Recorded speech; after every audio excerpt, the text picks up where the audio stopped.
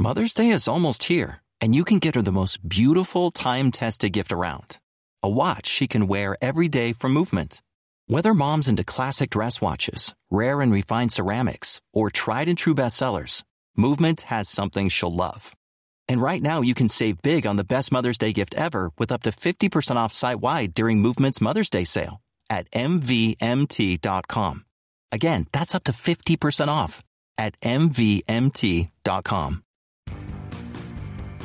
On the latest episode of BCC The Other Side. Our most recent Out There conversation leads to an impromptu story of high strangeness about giant bones?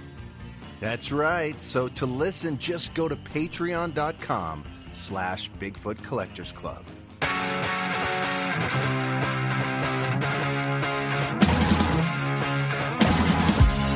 It's Bigfoot.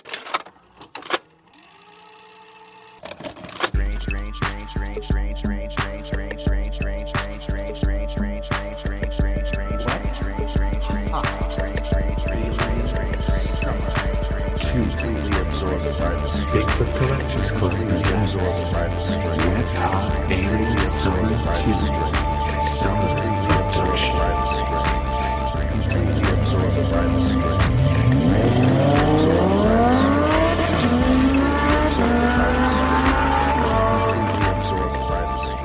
Well, welcome back, Club Scouts, to a new episode of Bigfoot Collectors Club, the show where we talk to amazing guests about their personal paranormal history and share stories of high strangeness.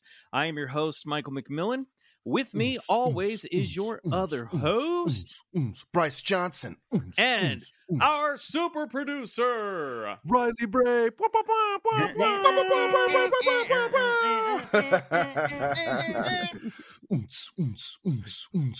Whatever happened to the dancing man at Six Flags? I hope he's dead.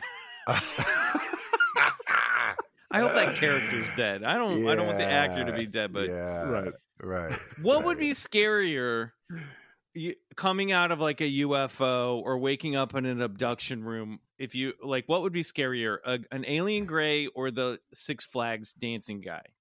100% dancing guy. Way scarier. Dancing guy. I would kick him right in his fucking dancing nuts.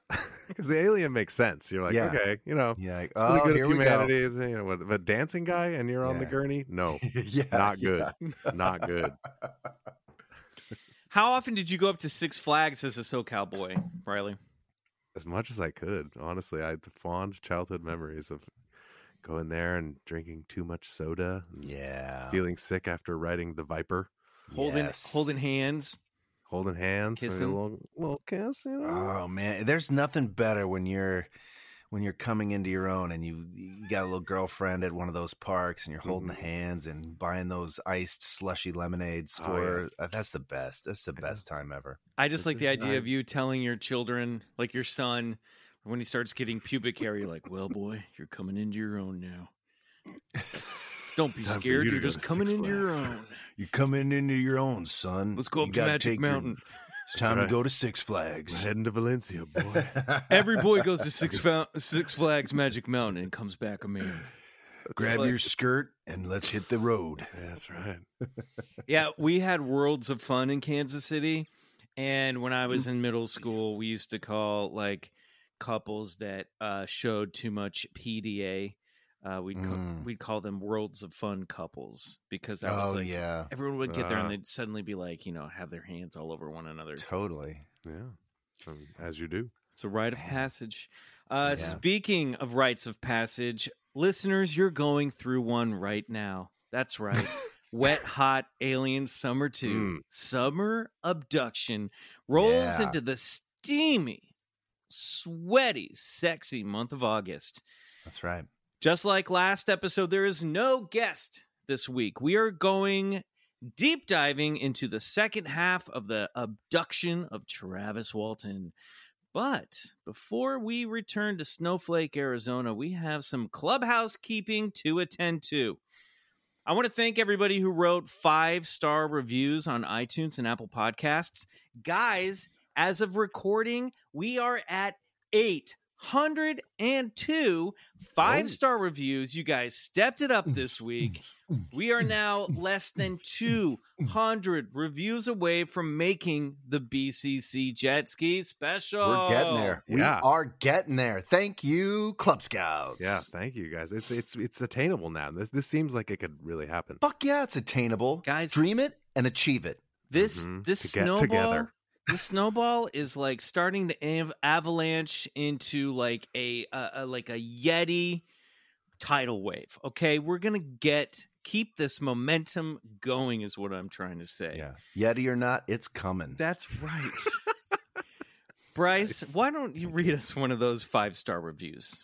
Thank you. Of course, I'd love to. This is from Managelt, who writes to us, "Come for Bigfoot and high strangeness, stay for the charm and camaraderie. Whether talking about Bigfoot, collecting personal paranormal stories from an interesting and diverse group of celebrity guests, or telling stories of high strangeness from around the world, the BCC boys and Grace, Jen K, and other friends are absolutely charming. Open to a variety of opinions and theories, no matter how out there they may be. These guys are so endearing and entertaining. After a few episodes, they feel like old college friends and have built an awesome community of fellow listeners. And Bryce totally needs a Kenny Powers mullet for the jet ski ride. 5 stars. Thank you. That's amazing. Wow, yeah, that really warms the heart. That's so nice. Thank you. I love and I'll the let the shout back out hairs to start growing out. yeah. And I love just at least like if you got to make up for some of the length, like get your back hair really bushy. You know what I mean? Down. But I also appreciated the shout out to Grace and Grace Jen, and Jen Kirkman in K. their review. Yeah. Thank Friends you, of the show. Yep. Managelt, for your 5-star review. Guys, get those 5-star reviews in. I also want to give a big thanks to those of you who have supported the show over at buymeacoffee.com. We very much appreciate it, especially during deep dive weeks when making the podcast is closer to a full-time job. You can find a link to our page in our link tree on our Instagram at Bigfoot Collectors Club and our Twitter at Bigfoot Pod. You can also support the show by becoming a monthly patron over at the BCC, the Other Side Patreon. Do that. Patreon.com/Bigfoot Collectors Club, where a $5 pledge gets you 3 to 5 bonus episodes every month, plus access to our back catalog of over 151 bonus episodes. Wow. You know what? If we do make that BCC Jet Ski Special and we reach 1,000 patrons, Bryce, what are you going to do? I'm going to ride one of those jet skis in my birthday suit, Michael. That's right. And you'll be able to watch it exclusively on the other side. Woo! I'm ready. I don't know about you guys. It's hot. Yeah. And I'm going to say, like, I know, like, we're trying to crawl our way back, right? We're all trying to crawl our way back. But I haven't had my summer fun yet. I really haven't had my true summer fun. And I don't want to get to September without riding a jet ski, getting nice and cool, baby. You know what I'm saying? Do it for Michael, guys. We need Come on. this. I need this. I need to go to Shaver Lake. I've been hearing about it from Riley for a million years. What do you guys do? Right. I just feel like if we're all there, something out of the ordinary is going to happen. It's really close to the 39th parallel? 37th. Wow. 37th parallel. 37th Yeah. parallel. Very, very, very close. Fuck. Well, what do you guys think? Who would believe us? I know, right? If we They're came like, back okay, and we sure, were like, guys. we did not make our podcast schedule. We were abducted. We couldn't make the jet ski. You guys aren't going to believe this. You do know that's what's going to happen. We're going to get all the way up there, and then something's going to happen. We're not going to record it. No. We're willing to take polygraphs. I know you were expecting that jet ski special, but we were abducted, guys. Well, I hope Riley's rolling the whole time it happens. Oh yeah, that's radio gold, baby. Speaking of abduction, what do you think? Should we just say fuck it and hop straight into part 2 of this story? do it, Because man. guys, it's big. I've been thinking about this story all week. I've been writing about this story all week. I don't know how many more middle-aged men I can listen to talk about an alien abduction experience and possibly being charged for murder. I need to get this processed through my body so we can move on to whatever comes next down the BCC pipeline. But this has been an enjoyable ride. And, you know, we're still, even after this episode, we're still not quite done with Travis Walton. Hint, hint. No. Yeah. So let's just get into it. Bryce, why don't you take us back to 1975, Snowflake, Arizona. On part 1 of the abduction of Travis Walton, we recounted the wet, hot tale of an Arizona logger, Travis Walton, who, along with 6 other crew members, Kenneth Peterson, John Goulet, Dwayne Smith, Alan Dallas, and Steve Pierce, experienced something completely out of this world in the Sitgreaves National Forest. On November 5th, 1975, they encountered a glowing metallic craft, a real CS, that's classic saucer for the layman, hovering below the forest canopy while driving home from the job site. After getting out of the truck to take a closer look, Travis was blasted by a bright beam of energy that emitted from the base of the craft. Much to his coworkers' horror, Travis was momentarily levitated by the energy before his limp body was knocked back 10 feet onto the hard ground. Fearing their friend had just been killed, Mike Rogers and his crew temporarily fled the scene. When cooler heads prevailed, they returned to the site, only to find Travis was no longer there. Once they got back into town, the men called the sheriff's department and reported the incident to Deputy Sheriff Chuck Ellison. Doubt and suspicion filled both his and Sheriff Gillespie's minds, as well as Travis's brothers, Don and Dwayne. Overnight, Travis's 6 friends had become possible murder suspects. I mean, and can you really blame the law enforcement? I mean, who in their right mind is going to believe a story like that? Riley? Yeah, no one really. I mean, I just like I was thinking about it today, and I was just like that moment of them in the interrogation room just breaking so quickly is just like so relatable and so human, because you're like agreed to be like, all right, we're not talking about the UFOs, but then like you're just like, how like, don't say it, don't say it, don't say it. But it's like, There was a goddamn UFO straight out of the movies.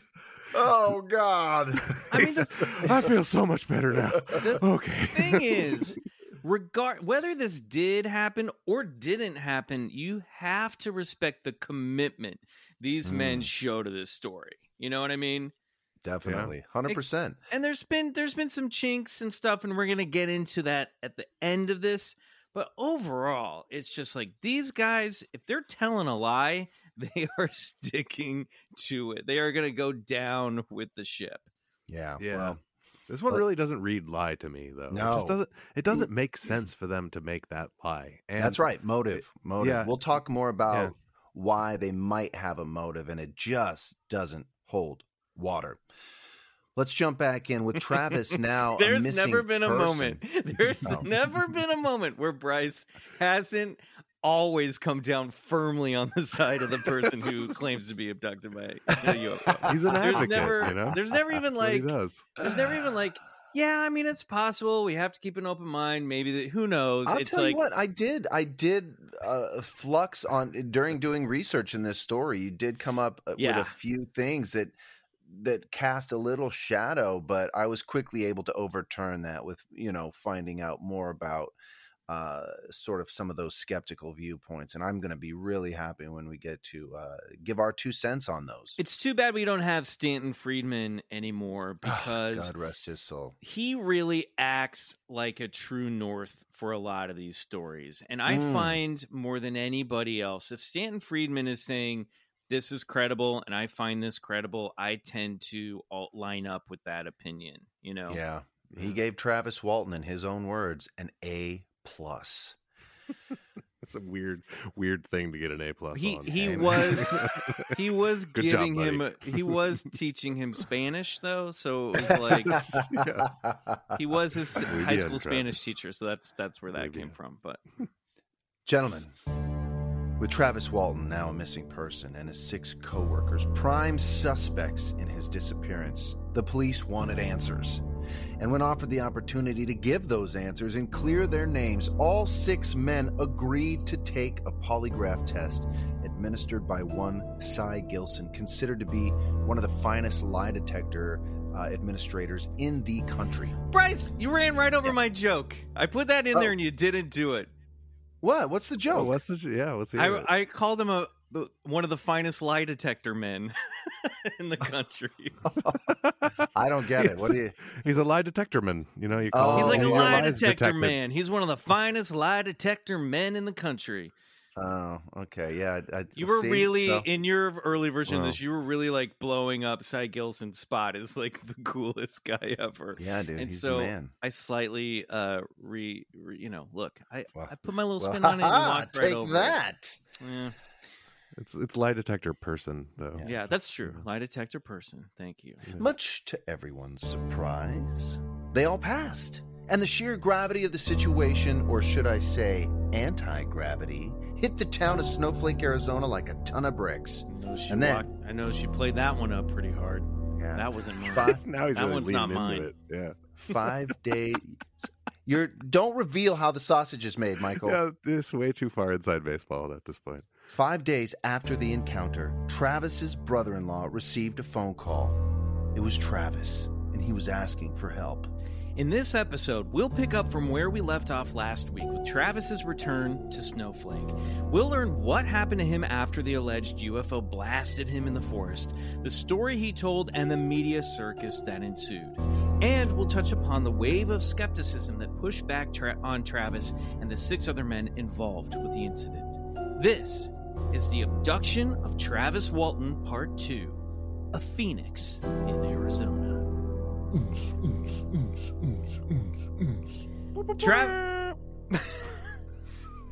If he's gonna unce, I'm gonna air horn. Hey, you get an air horn. Travis woke up to discover he was no longer in Sid Greaves National Forest where he'd encountered the flying saucer. He was lying face down in the road outside Heber, Arizona. Brought to consciousness by the cold night air, Travis rolled over just in time to see the lights go out from a 40-foot-long metallic disc that was hovering 4 feet over the pavement, its width greatly stretching beyond both sides of the road. After gliding silently for a few moments, the dark craft shot vertically into the air at a rapid speed and vanished into the night sky. Travis wrote about this moment in his book, The Walton Experience. The most striking thing about its departure was its quietness. It seemed impossible that something so large, moving through the atmosphere at such speed, would not have shrieked through the air, or even broken the sound barrier with a sonic boom. Yet it had been totally silent. Travis got to his feet and ran wildly into the town of Heber. After banging on a few doors to no avail, Travis found a payphone next to a gas station and called the closest person he knew with a telephone, his sister. Her husband, Grant, answered the phone. At first, he thought the call was a prank. After 5 days of Travis vanishing without a trace, it was assumed Walton was dead. But Travis broke into screams, pleading for help. Wait, it's me. It's Travis. Where are you? I'm at the Heber Exxon station. Grant tossed on a coat and headed out to Heber to get Travis, picking up Travis's brother Dwayne on the way. When the 2 men arrived at the Exxon station, they were shocked and elated to find Travis alive. Travis melted into Dwayne's arms like a broken child. He had lost at least 10 pounds, and his beard showed 5 days of growth. On the drive home, Travis was trying to get out what he'd seen, where he'd been, and who he had been with, but he choked on the words. They were awful. White skin, great big eyes. If that wasn't strange enough, the shock to everyone was that Travis thought it was still the night of November 5th. It wasn't until Dwayne pointed out Travis's beard growth did it kick in that he'd been gone for almost a week. But Travis could only remember an hour and a half of what happened. After getting zapped by the UFO in the woods, Travis regained his consciousness inside the craft. At first, the poor logger thought he was in the hospital. He was lying on a table, there was an overhead light beaming down on him, and he was in a tremendous amount of pain, perhaps even mortally wounded. But as he came to, he looked around and saw the faces of strange alien beings gazing down at him. They're what we'd consider to be alien grays these days. But back in 1975, Travis had no clue as to what he was looking at. Travis described the beings as hairless, white-skinned humanoids with large, dark eyes, narrow nose, and slight mouth. They also had one other interesting trait: space Oshkosh Bagosh suits. Travis described these two beings to As It Happens host Barbara Frum in an interview shortly after the incident on November 24th, 1975. They looked almost human. They were very white on their skin and hairless, and in reddish-brown coveralls. No hair on the head, no eyebrows, no eyelashes. Weird. Coverall. I mean, how many times do we hear about space aliens wearing jumpsuits or Lycra tight-skinned bodysuits or coveralls? I think these aliens had coveralls. I think it is because it's 1975 and they're brown that I just picture them being like corduroy, like with like what are they, overalls? What are the ones? What do you wear with the kid with the pocket on the front and the little overalls? Overalls. Yeah. And then this bell-bottom flare at the bottom. Yeah, like Mork and Mindy striped shirts underneath. Oh my God! Now, did you pick up on with Travis's recollection of the ship that dropped him off? It seemed to be a very different ship than the one that picked him up, abducted him. The one he's describing that dropped him off, it was much larger. It was ships there. He said the craft that dropped him off was at least, I think he said off the top of my head, I think he thought it was about 40 feet wide and about 14 feet deep. And the lights went out on it really quickly. He said it was like hovering over the road and then stretched far out beyond the road into this like rocky crevasse, and he could see this like almost mirror like reflection in the night as it just hovered there, and again hovered there really silently. And we're gonna get into this. We're gonna find out in a moment that there were definitely more than one type of craft on hand, and that probably what Travis and the men encountered was some kind of smaller scout ship. Yeah. Go ahead. A quick question. When you guys say Heber, are you talking about Heber, Utah? Is that no Arizona? Arizona. There's another Heber in Arizona. There must be. There's Heber, Arizona, and it's funny because he says that he thinks that the aliens dropped him off there because it's a smaller town, and it would have been it was also closer than Snowflake to where they were at, and he thought that it was easier for them to drop him off without them being detected. And so we're heading that way anyway. Yeah, we'll just drop you off in Heber. That cool, bro. Yeah, but Heber is cool with us. It's funny, his story goes from that being of abject terror to now he's just a nice old man that thinks these aliens were doing him a ton of favors. You know what I mean? And it's like I beg to differ, but we'll get into it. Did you want to talk about how he described how emotionless and expressionless these beings were? And he said, I think I've even heard him say on a podcast or an interview that he considered that these beings who have evolved to the point where they communicate telepathically and their expressions have become obsolete, explaining those tiny pocket mouths, saying, they lose those muscles because they no longer speak language. They just use telepathy. Right. The idea that so his theory as to why these beings seem so cold and emotionless is because they're all speaking telepathically. And once you're on the level, evolved to the level where you can communicate with somebody else just using your mind, all the expression you need is there in telepathy. So you don't need any physical gestures to help make your point when you're dropping information directly into somebody's head. Right. Speaking of, I mean, that's where that expression comes from. See what I mean? You know what I mean? If you could just see images in your head. It came from the Travis Walton abduction case? Yes, that's right. A lot of people don't know that. Yeah. Bryce is a part-time linguistic historian. I wish he could have just pried open one of their mouths and taken a look and see if there was a pocket inside of it. Yeah. You know, check the pockets. Yeah. But this is all pretty consistent with the Betty and Barney Hill aliens, with the Roswell bodies, if those existed.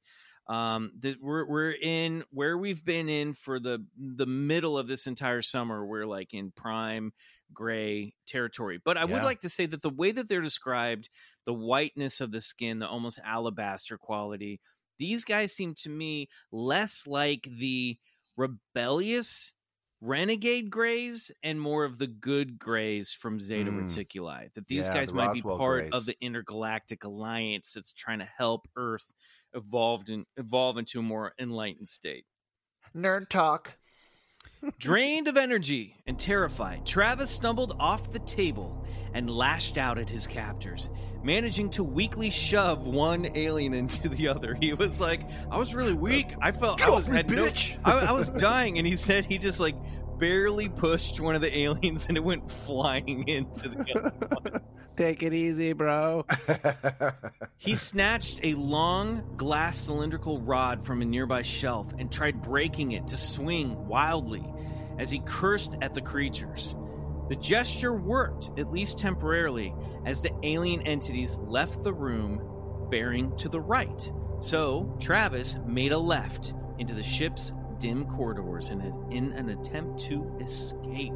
Now, I'm going to stop you here because I love this detail, and I've heard him describe it on an interview. He just, when he was asked, you know, oh, you grabbed something off, what'd you grab? He said a rod, and I just swung it at it. But here we have this idea again of inside a craft, a rod or a wand used by the aliens on abductees. We hear it over and over, this idea of a magical wand, only this time Travis is using it as a weapon.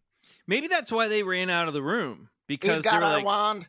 Yeah, it's like that thing's loaded. That makes like children in public parks in Russia vanish into thin air. You know what I mean? So or like, levitate. Yeah. Mm-hmm. So you got to run away from that thing. Also, here's a reminder: if you've seen Fire in the Sky, and we will be watching and discussing it over on the other side in the near future, so come join us for that. The abduction stuff in the movie was a lot more horrific than what happened, according to Travis. Not that he wasn't completely scared out of his mind. He was. He just wasn't dropped in goo. He didn't have a needle shoved in his eye. He didn't drop kick any of the alien grays, revealing like another face underneath its exterior. Hollywood really spiced things up when they adapted his book into a movie, which, I mean, is great. I love that. It's also kind of a shame because while I can see why they made those narrative choices and it makes for a good horror thriller, I think what he encountered was arguably weirder than all of that stuff. Mm-hmm. Yeah, but then you end up with like a communion with Christopher Walken. Well, that's true. Yeah. Totally different movie, right? But that's one of the things I love about Communion is it really does capture the weird, dreamlike absurdity. Totally goes of to Circus Town abductions. Yeah. So. Yeah. I would have loved to see Travis Walton just push an alien though, like at the start of a bar fight, like that. I wish Hollywood would have given us that. You know, just slides him, holds him by the scruff of the neck, and slides him all the way down the bar, like wiping all the glass, and then just like dunks him into the front of the jukebox. Right, but he's all wobbly and woozy the whole time too. You know, he's barely holding it together. You know.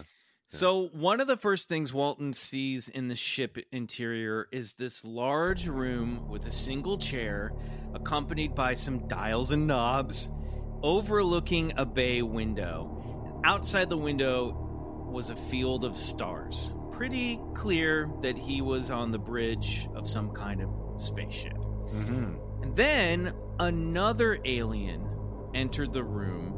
But instead of a Zeta Reticulan type of gray, it was a tall, human, male-looking alien. Yeah, if you look at the illustrations, it was Riley. Like, Riley walked in the room. Nice.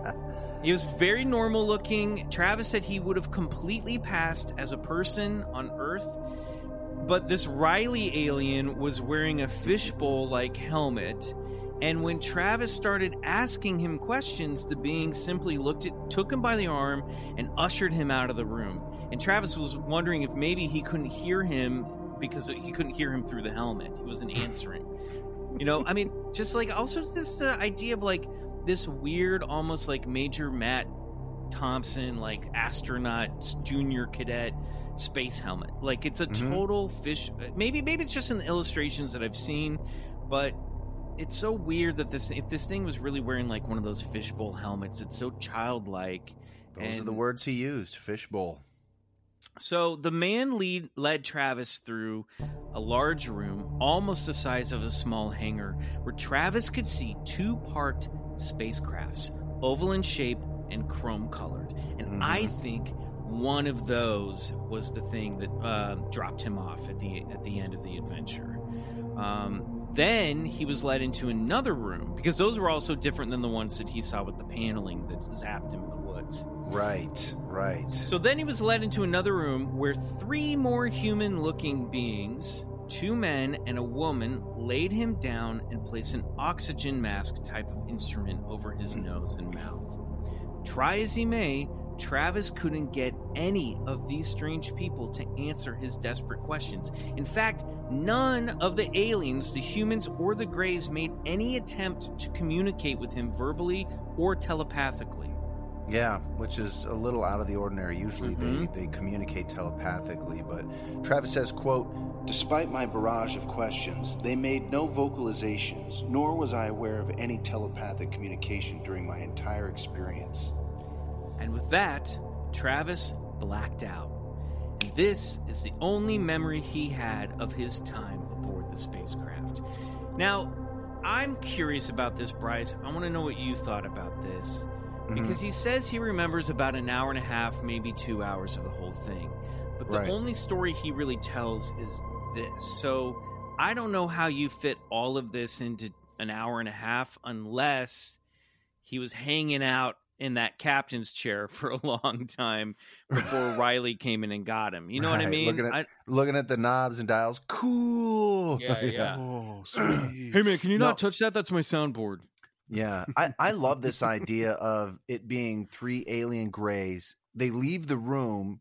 He follows. He ends up in some room on his own. And when they come back as almost human looking, like something more manageable for Travis. Like they obviously picked up on he was in extreme distress, and they were like, "Quick, guys, let's change form." And they're like, and they turned into which is, you know, hey, we've seen their comic books. Let's put a fishbowl helmet on, but isn't that weird? I mean, I don't know. I think I mean, look, anytime you have more than one type of alien hanging out on a spaceship is always strange. But Fair enough. You know, as I've been reading, if there is this intergalactic federation of different type of species, the Zeta Reticuli good guys like to hang out with the Pleiadians, who are like the Nordics. Right. So it's possible that there was like 2 types of aliens on this mission, and the Greys were like, "You deal with him." Right. Yeah. I don't Very know. Good. Good point. Someone call Jeff. Get him in here. We're done. But I absolutely see what you're saying, Bryce. I absolutely think it is also possible that these things sort of shift their appearance or shift the wavelength that they're projecting psychically into his mind to make them seem something a little less threatening. But you'll notice that, like, they really didn't do much to him. There was no torture here that he was just fucking scared out of his mind. Like, Travis this whole time is just a scared little rabbit. You know what I mean? That's exactly how he was, like a wild critter that was plucked out and put into a scenario that he could not comprehend. And that's about as truthful as it gets there. You're just scared as fuck. Yeah. So we're going to take a quick break, and when we come back, we'll find out what happened in the aftermath of Travis's return to Snowflake, Arizona.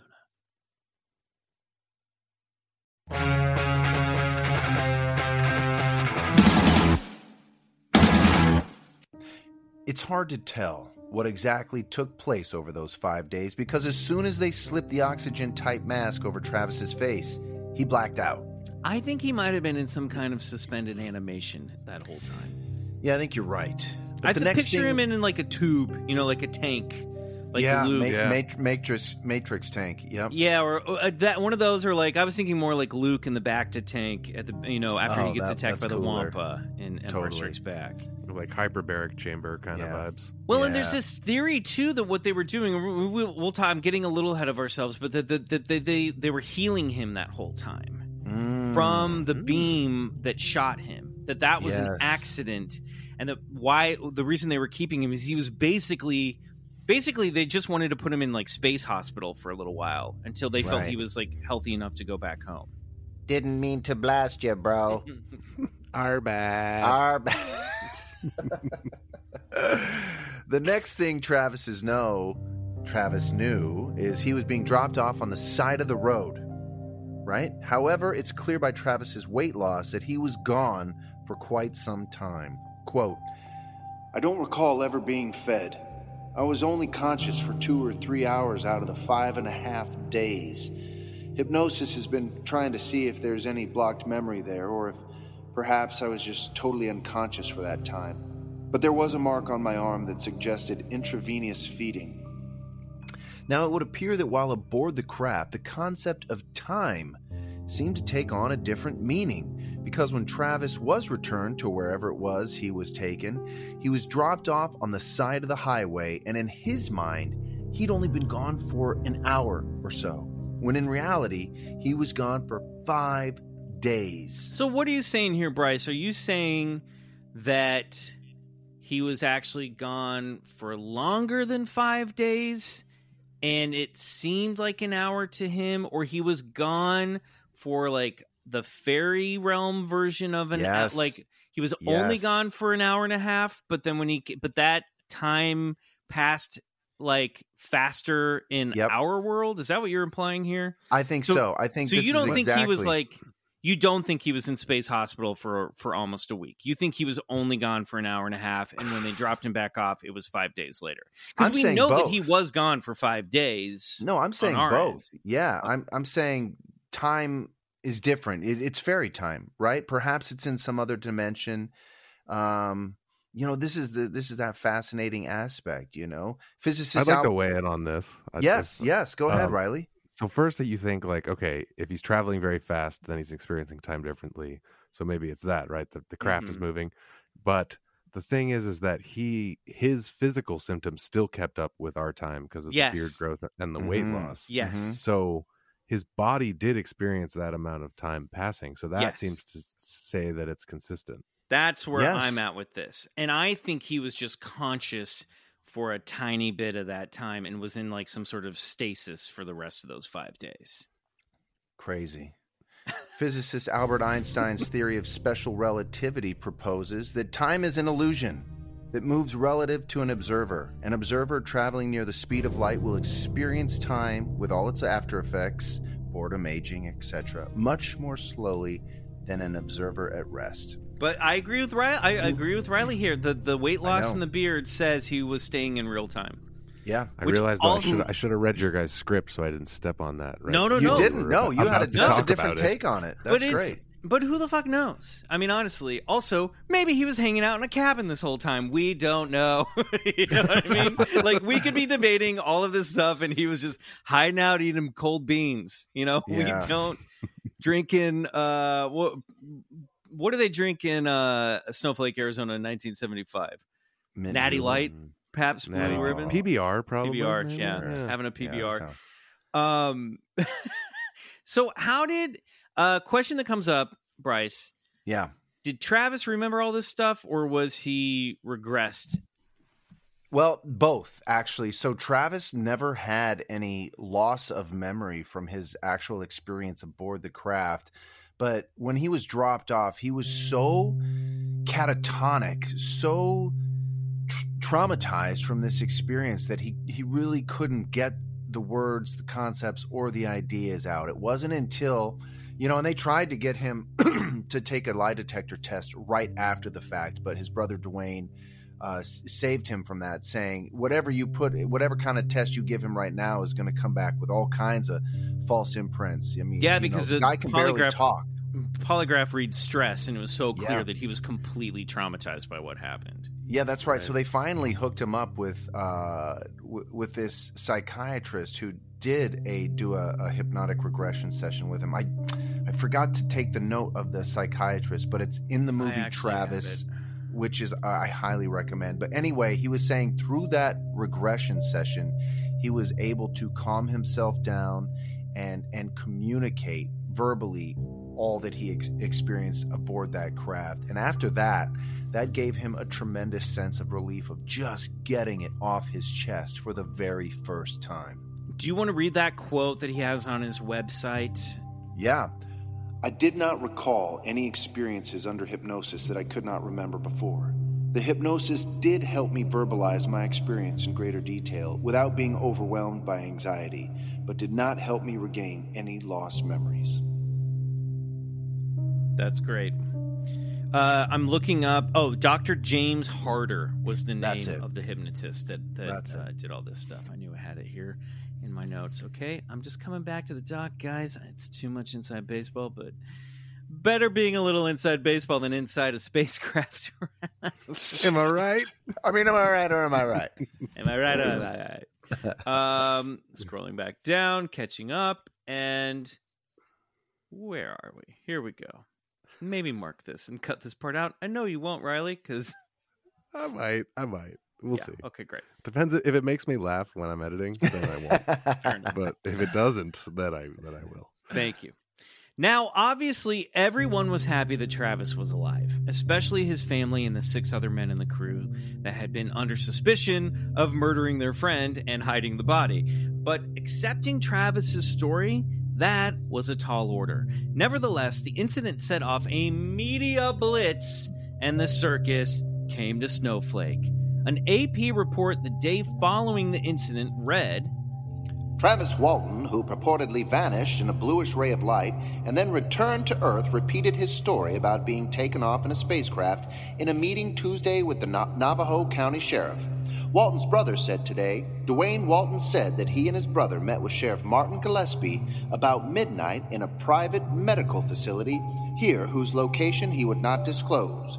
The sheriff wanted to view Travis personally and close the book on the missing persons report, end quote. Walton said. He said Travis repeated his story about being taken off in a spacecraft 1 week ago and having contact with strange creatures. Walton said he believes his brother's story. As for the possibility of a hoax, people are entitled to think what they want, Walton said. According to Sheriff Gillespie, as soon as I laid down in bed, the phone rang. It did not stop until daylight or after. I was called by Canada, I was called by England, I was called by Japan, I was called by Russia, I was called by several Asian countries. Call all night long. Everybody wanted a piece of this story. Scientists, UFO groups, regression enthusiasts, and if Travis didn't give them an interview or subject himself to their tests, they immediately turned on him. Well, think about it. The whole world was waiting at large. The whole world had caught wind of the story when, 6 loggers came back saying our friend was abducted by a UFO, and they're all watching this story. So when Travis fucking returns, it's almost like a mic drop moment for the entire world who's watching this story with, awe. Yeah, because how often is it that something like this happens and the person wanders back into town 5 days later? Dude, seriously. I mean, let alone it's enough of a story if those guys had just lost him and didn't have an excuse. It's another thing entirely when these guys lose him and their excuse is he was abducted by aliens. Right. And then he comes back. I mean, it's crazy. It is really crazy he was gone that long and came back, unless this was some sort of elaborate hoax. One of the things that I also liked too was that there was possibly government coming in and sneaking around. Like Mike Rogers, or actually I think it was John Gillette in the Travis documentary talks about how there were these dark Plymouths driving around town with matching rims and 2 guys in dark suits. So there was this total MIB quality to this part of the media blitz that followed. And I think he's you could just tell those boring, ugly cars that they drive around that they were G-men. Yeah, dude, not surprised at all. So as we touched upon in part 1, all 6 men passed their polygraph test administered by expert Cy Gilson. And later, Travis and even his brother Dwayne passed multiple polygraph tests as well. You know, just for clarity's sake, you know, people will often say, well, yeah, they passed because they were really only being asked by law enforcement if, one, they had injured or murdered Travis. To which, of course, they could reply no and pass since they were all in on it and they knew it was a hoax. And I say bullshit. I actually saw some of the questions administered by Cy, and right there, question number 4 on that test was, did you tell the truth about actually seeing a UFO last Wednesday when Travis Walton disappeared? And that question would have been asked multiple times on the same test to get a conclusive result. I mean, that's a pretty direct question. Yeah. I mean, that's direct as it gets. Yeah, he would bounce back and forth between, did you murder Travis Walton? No. Did you cut up Travis Walton's body? You know, or whatever. And then he'd be like, did you see a UFO? Yes. Did you murder Travis Walton? No. Do you know where Travis Walton is? No. Did you do something to Travis Walton's body? No. Did a UFO shoot Travis Walton with a beam of light? Yes. Like that was what the questioning was like. Like Fucking back crazy. and forth in between 2 different versions of the stories. You know, one of the first polygraph experts to review the results was a man named Edward Gelb, who in 1978 was the president of the American Polygraph Association. He concluded, after reviewing those results, that in order for 6 people to pass a polygraph under false pretense would be at odds of something to like 1,000,000 to 1. And now I'm excited about the idea of us making baseball cards of famous polygraph administrators. So we've got like Cy Gelson, Edward Gelb. Ledge. That would ledge. be great. That would be so good. Nobody gave Polly like old Cy. Oh my God. But you know what? I mean, isn't that sufficient evidence? I mean, yeah. I mean, we talked about it last episode. I'm convinced. Yeah. What are we doing convicting people and condemning them to death on the basis of less testimony than that? Because that's what we're doing. You know, even legendary UFO researcher Dr. J. Allen Hynek weighed in on the controversial subject, saying, quote, "There is no substantiation brought against Travis." Hynek, who was the head of the Center of UFO Studies at the time, added, "He has been made the subject of a lot of unnecessary and unfounded accusations. There seems to be little support for the accusations made against him." So, as we mentioned at the very beginning of the story in our last episode, this case is not without its controversy. There have been multiple attempts to debunk the case, especially by a man named Philip J. Klass. Yeah, that's right. That's right. But first, Michael, before we get into Klass, let's review the legendary ufologist Stanton Friedman's 4 rules of debunking. Number 1, don't bother me with the facts. My mind's made up. Number 2, what the public doesn't know, I'm not going to tell them. Number 3, if you can't attack the data, attack the people. And number 4, do your research by proclamation. Investigation is too much trouble. Stan Freeman does sound like he needs to get laid a little bit. I gotta admit. Whatever, man. I think he was a I'm on his side, but like let's just lighten up a little bit, Stan. Yeah. So Klass was one of these horn-rimmed glasses, stuffed shirts that was on a mission in the 50s, 60s, and 70s to debunk UFOs and paint witnesses and contactees as cranks and kooks. This guy, for whatever reason, was not open to the idea that UFOs were real. He was a real swamp gas and you saw Venus kind of guy. And in fact, I think he was the guy who sort of originated some of that stuff, you know? Wow. So Philip J. Klass was senior avionics editor for Aviation Week and Space Technology, a magazine or a publication based out of D.C. And after Walton's case made national headlines, Klass set out to destroy the story.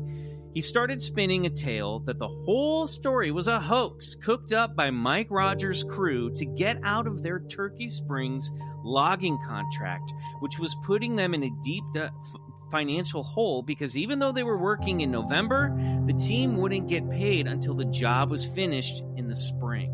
The contract was allegedly killing them, and the crew, Class decided, came up with this story to claim that they couldn't return to the worksite outside of reasons beyond their control, therefore being eligible to collect 10% of paid earnings that were withheld and get paid before spring. Yeah, which is just ridiculous, and skeptics love to latch on to this fanatical idea that all 7 of these men were just plain old liars, and they were willing to make up this outlandish story just to save 10% fine on their logging contract. Cheaters, liars, hoaxers. God forbid they were just honest, hardworking blue-collar men who tried as best they could to truthfully report what they saw and experienced. So Class thought they got the idea for the scam from the movie about the Betty and Barney Hill abduction and an adaptation of the book, The Interrupted Journey, called The UFO Incident, that starred James Earl Jones as Barney Hill. And that movie aired on TV just a few weeks earlier on October 20th, 1975. Now, ironically enough, if you recall from episode 100, Betty and Barney Hill were also accused of getting the idea for their story from an episode of The Outer Limits that aired a week or two before their abduction in 1961. Fucking incredible, right? Like, Travis saw that TV show and he's like, oh, in 2 weeks, let's stage one of the biggest UFO hoaxes ever known. And in the week leading up, I'm going to teach you all how to pass a polygraph. Bullshit. Cognitive psychologist Susan Clancy also noted the rise in alien abduction claims following the movie and cites Class's conclusions that after viewing this movie, any person with a little imagination could now become an instant celebrity, concluding that one of those instant celebrities was Travis Walton. Don't belittle his imagination. I think it's pretty big. Yeah, I guess so. Look, one could easily argue that Mike Rogers and his specialized logging crews were highly trained and respected by the National Forest Service. Wait a minute. One could easily argue, or you could easily argue? I'm going to easily argue that they were highly trained and respected by the National Forest Service for their years of timber stand improvement and limiting fire danger. A rugged and dangerous job that saw him successfully complete multiple contracts, Michael. Mike Rogers was quoted as saying, "We were always a little behind on the contracts. You just bust your butt over the last few days and you'd get caught back up. Not a big deal." Or actually, that was John Goulet. Really standing up for the working man this week. I appreciate it. Love it. I'll tell you what, though, this version of the story would make an excellent stoner action comedy. Totally. These guys hoaxing this UFO to get out of their logging contract. That's good stuff. Class wrote that during the 5 days Travis was allegedly aboard a UFO somewhere in space, he was really hiding out in a cabin owned by his mother in the woods not too far from the job site. The puncture wound on the back of Travis's elbow, the one where a possible IV had been injected, well, that obviously was from Travis injecting LSD. Yeah, he's not making that up. That's what Class said. Yeah, but also... That guy does not know how you do LSD. No, doesn't know how you do LSD. Also, he's up there shooting acid, eating beans. He doesn't need to take LSD to come up with a story about a UFO. Like that devil's lettuce he's putting in his veins. Yeah. He's putting a hat on a hat here. It doesn't... So criminal investigators looked into the allegations and they found no evidence of a grift. The contractors who hired Mike Rogers and company even said there would have been no way he could have benefited from this event. In fact, it had only been a bad thing for the job overall. And Travis and the crew said they would take more lie detector tests. They said to Class, listen, if we take a lie detector test and pass, you'll pay for it and you'll get the answer that you want. If we take the test and we fail, we'll pay for the test and you'll be right. So you have nothing to lose here. But Class never took them up on the offer.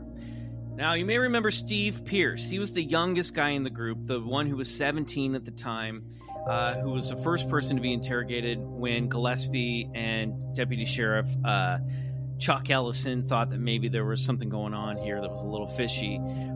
Later, he was offered $10,000 to rebuke the story and call it a hoax, which would have been a handsome sum back in the 70s.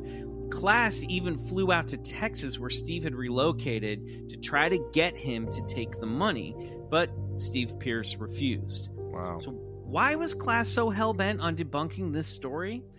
There's evidence that he had connections to the NSA and the CIA. That's it's right. possible that the $10,000 even came from the government to crush the story. Deputy Ellison even said that when Klass contacted him, he claimed to be working with the government. So Klass may have been running some type of intelligence operation.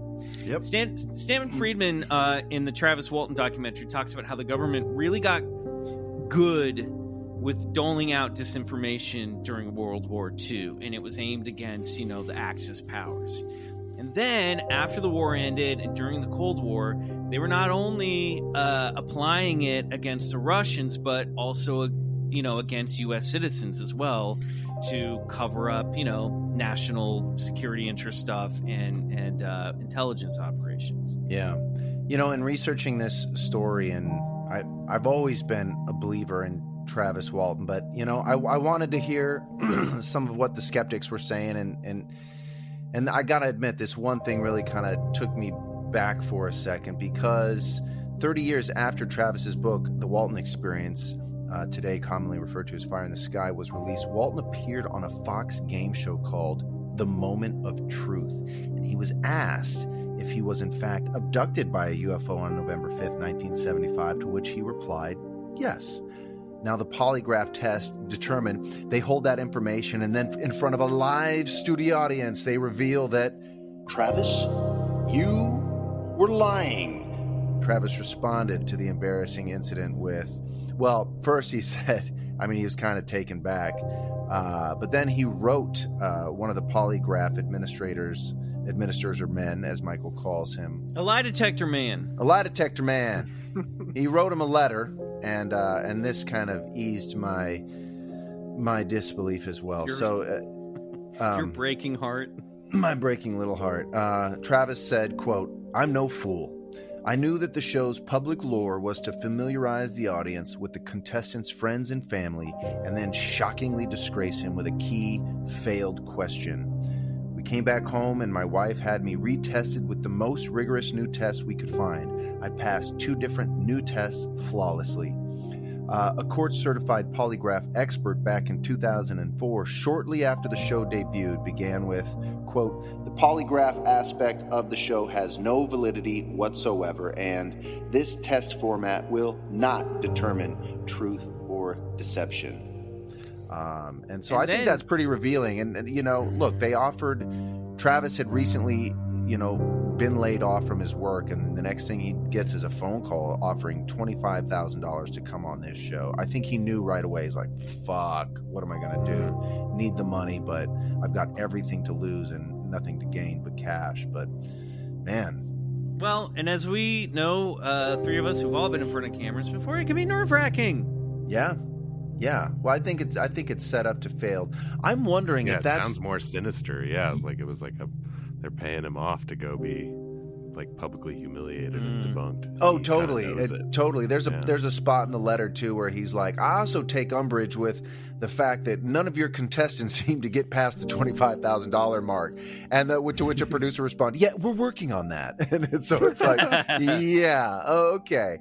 I'm wondering if this is the same show where Bob Hieronymus passed that lie detector test saying that he wore the monkey suit in the Patterson-Gimlin footage. Interesting. So what's the concept? So I guess I'm not familiar with the show. It's just like it's sort of like Who Wants to Be a Millionaire, and if you can, they ask you a series of embarrassing questions leading up to the big one of why you're there. So they would find a contestant that's been, some big public contestant like Travis Walton is the perfect contestant to ask him about the UFO thing, or like Bob Hieronymus to ask him if he wore the costume in the, they're looking for big, right, like Jerry O.J. Springer Simpson moments. Yes, exactly. There you go.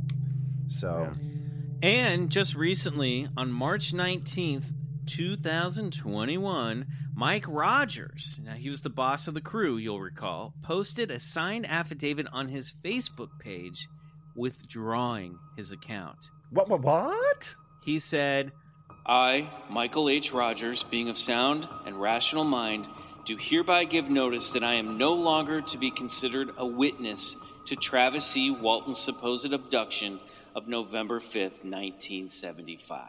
I mean, how crazy is that? This was like 3 months ago, and this case is still hitting news cycles.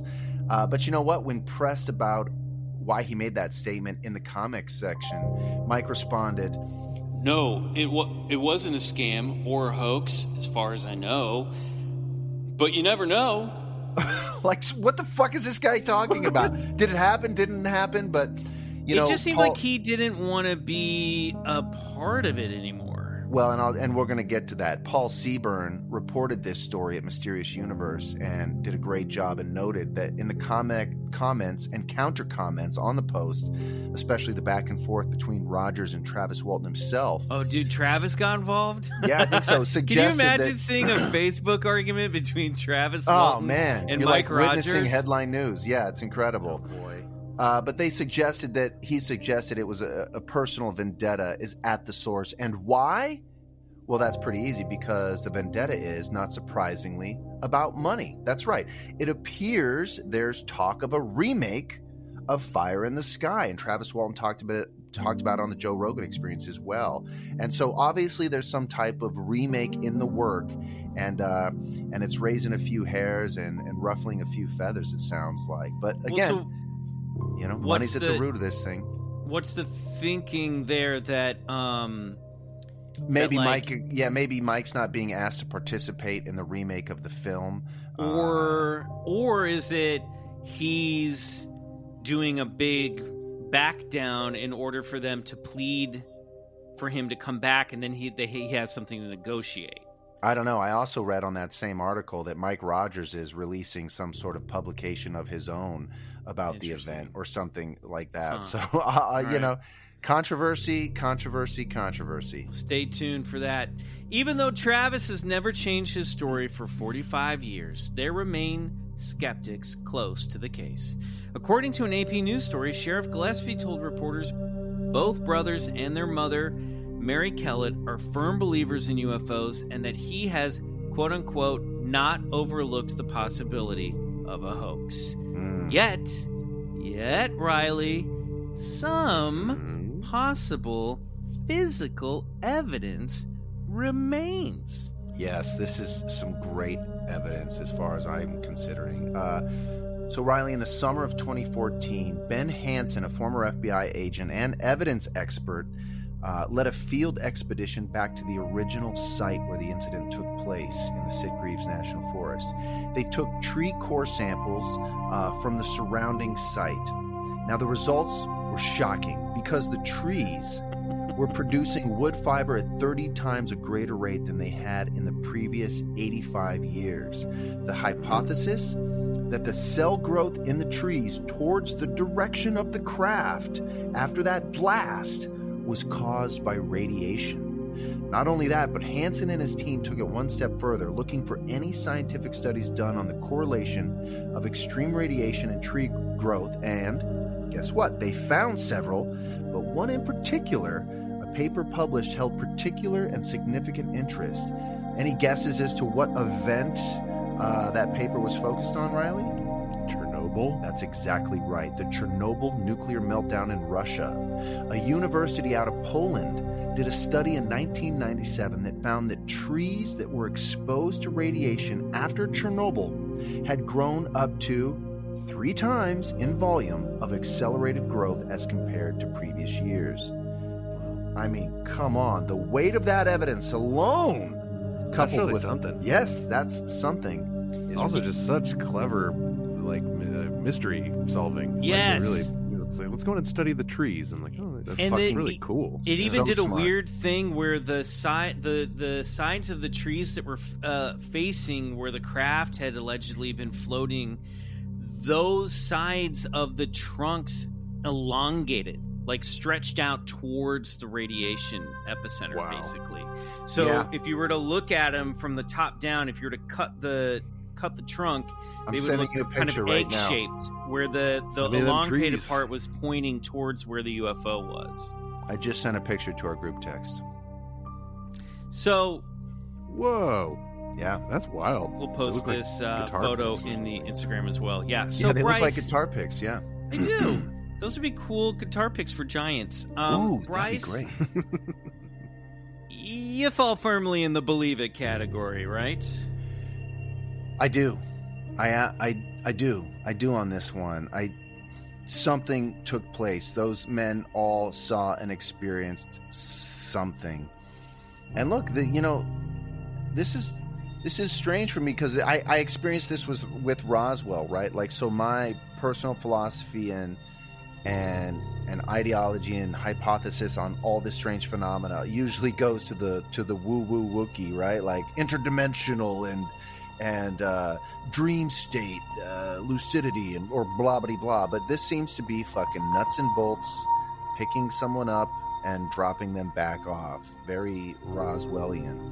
But yeah, I do believe you cannot watch that documentary, Travis, and I highly recommend that if you're interested in this story, go watch that documentary. You can't hear these men talk about that experience and look in their face through a television and call them liars. I will say this, like, Travis Walton seems to be very consistent, you know what I mean? And these guys, again, they just seem like they're regular dudes, you know? Yeah. I don't know, unless we don't understand what the world was like in 1975 because we weren't alive yet, but, you know, it's like, I don't know what would compel these guys that grew up or were living and working in this small Mormon town in Arizona to come up with this type of story. You know what I mean? And it's all like, if that was Mike Rogers' plan to hoax this thing, it backfired. You know what I mean? And they got so much shit for this. And why would you come up with a story that you know could have ended, like, could have, like, led to your arrest? And 5 out of 7 of these guys fucking moved out of that town to escape the harassment of being called a liar. They changed their lives permanently. Yeah. They Damage all left. done. Like, some of them go, like, by different names now too, I feel like, because it was in the they were in the news so much. But okay, as we so Travis Travis, say, this isn't a member of a club that you want to be a part of, you know. Yeah, and Travis Walton is alive and well today. He's a frequent speaker and lecturer in the realm of ufology. Some of the surviving crew members are still in touch. Bryce, I'm curious though. Yeah. Was this incident the end of Walton's experiences with UFOs? Well, dude, you know how this stuff goes with these experiencers. It's never just the one-off thing. As a matter of fact, in February 19th, 1993, Travis, he's with his girlfriend and son, and they're just coming out of a MUFON conference in California, and they spot a black triangle UFO right in the sky above them. And they see this single light turn into 3 separate lights and then stop directly over their car. Now, crazy. Travis had a personal experience that he was very hesitant to reveal, but he said that his 2 daughters and 2 sons were sound asleep. And this is many, many years after, he was abducted. And it's the middle of the night, and he just finds himself, he wakes up to himself running towards his son's room, half asleep. Like, he literally wakes up in motion, only to find out that he enters his room and his son was gasping for air. He had slipped through the top bunk rail and was being choked by a wooden bar. Oh. Now, Travis feels as though that they set him in motion and that he and possibly even his family is being, monitored, protected even. And that's not the only thing. It goes back further to when the incident even happened, before he was abducted, years and years earlier, when he was just a child. He recalls that while he was asleep on a sleeping bag in the hallway during a summer in Phoenix, something lifted his feet. He woke up, he looked up, and there was a little man, pale white skin, huge eyes, hairless, wearing a black suit. Travis screamed, the creature dropped him, and took off running. That's right. I think we talked about that last episode. We did. So crazy. But when asked, when cornered about it, Travis really kind of feels he believes in the non-interference directive. I believe that's from Star Trek, and believes that these beings are benign. Yeah, in fact, like we mentioned, he believes the aliens were never trying to harm him, but that the blue beam of light that blasted him was a mistake, and they picked him up to save his life. To him, it was almost as if the entire thing was an act of divine intervention. In that way, Travis was killed and resurrected. Hence, Kenneth, one of the other crew members, believing that this whole encounter was some kind of symbolic act by the aliens representing the Phoenix myth. Incredible. UFOs are nothing new. People have reported seeing strange objects in the sky as far back as man can remember. If you go online, you can look up UFOs and you'll see that in North America alone, there are approximately 12,000 sightings a year. And that only represents 10% of the reported sightings. 90% don't even report it. Not that every one of those sightings are of a legit extraterrestrial nature, but lest I remind you, all it takes is one white crow to prove that not all crows are black. One. In other words, it only takes just one of those reports to be the real deal, and that changes everything. Same goes for Bigfoot. Sorry, had to throw the big guy in there as well. Is it so hard to fathom that if these things do exist, that their technological prowess would far surpass our own? I mean, after all, it only took mankind 69 years to go from horse-drawn carriages to landing on the moon. 69, baby. That's where we get that position. Baby. That's right. Where the sexual. Every time you're performing a 69 sex act, you're actually celebrating man's progress from horse-drawn carriages to landing on the moon. Yeah, that's beautiful. Right. It's beautiful. Mm-hmm. And why is it so hard to believe that if aliens do exist with their ships equipped with powerful tractor beams, that it would be no problem whatsoever to beam us aboard, examine us, tag us, and send us back on our merry little way? It's easy for skeptics to claim that the absence of evidence is evidence of absence, but that's a logical fallacy. I'm sure it's easier to sleep at night thinking that we humans are the masters of our universe and that we have the power. Did you start watching He-Man while you were writing this? This? We're collecting the toys again and watching He-Man. Sorry, I had to throw that shit in there. You know, that it's just impossible that some outsider could slip by us undetected, to which I say, buddy, you better go get regressed. And with that, we come to the end of our two-part deep dive into the abduction of Travis Walton, leaving us to ask, Riley, what the hell was that? I believe it. I believe him. I believe him. Woo! And I believe it. You guys, you got me. Like, it's just with the polygraphs and the consistency and just the questioning the motives and the way it all played out and the beard growth and the weight loss, and I don't know, it just sounds like that dude got picked up by a spaceship. Yeah. I don't know what else to make of it. The potential of the hoax just like doesn't make sense. Like, why would you ruin your life like that? And remember, there you go. Simple motive. It came from like the the Agent Smith of debunkers. You know what I mean? Like Philip J. Klass was like the stuffiest stuffed shirt, you know, and might have been working with the government to crush these stories because they didn't want any of this stuff getting out. I don't know. I mean, could it be some sort of MK Ultra, you know, CIA mind ops program, and then maybe that, you know, is why we're talking about, you know, the government then trying to keep the word down? Maybe. I mean, it's possible. Yeah, there's a precedent. Yeah, I think we all agree something took place, and it wasn't just some hoax perpetrated by these loggers. No, that I can rule out. Yeah, you know, one of my favorite quotes, as we've learned on this podcast, is "Belief is the enemy," and that was by John Keel, and that goes for debunkers as well. It sounds like this Klass guy just had it in his mind. He believed fully, this didn't happen, and I'm going to set out to prove it didn't. I don't care what I have to do or whose life I have to destroy. You know, he had made up his mind, but well, he was, and also like if he was working for the government, like the NSA, then he was just hired to be. He was just hired to be an agent of destruction, and didn't have any personal stake in it whatsoever. You know, I'd like to learn more about him because he pops up in other stories. He's sort of a ufologist baddie. Right. So it'd be interesting to learn more about him. He's sort of like the uncool Hynek. He's the guy who didn't get hip like Hynek got hip. Totally.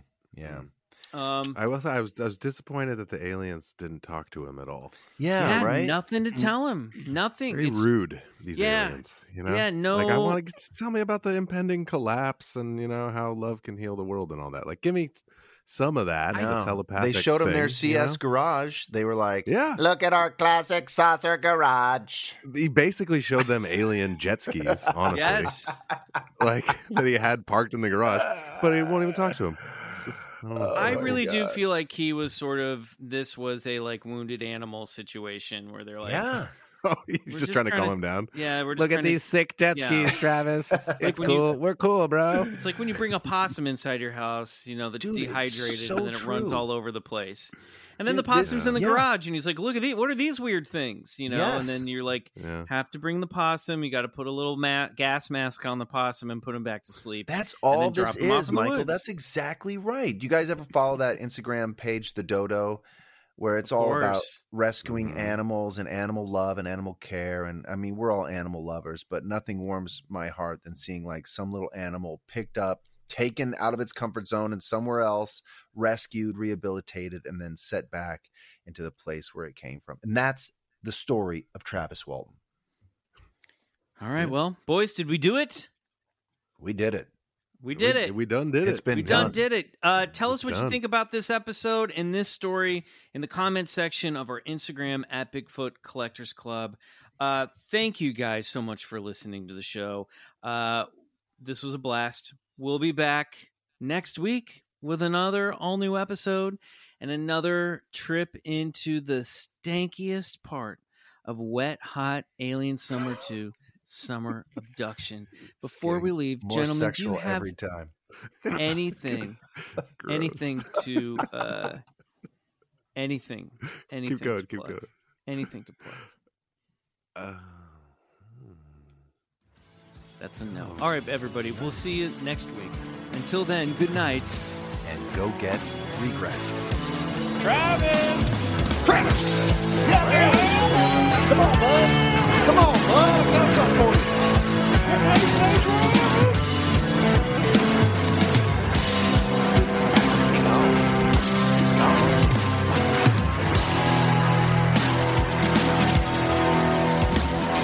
Bigfoot Collectors Club is produced by Riley Bray.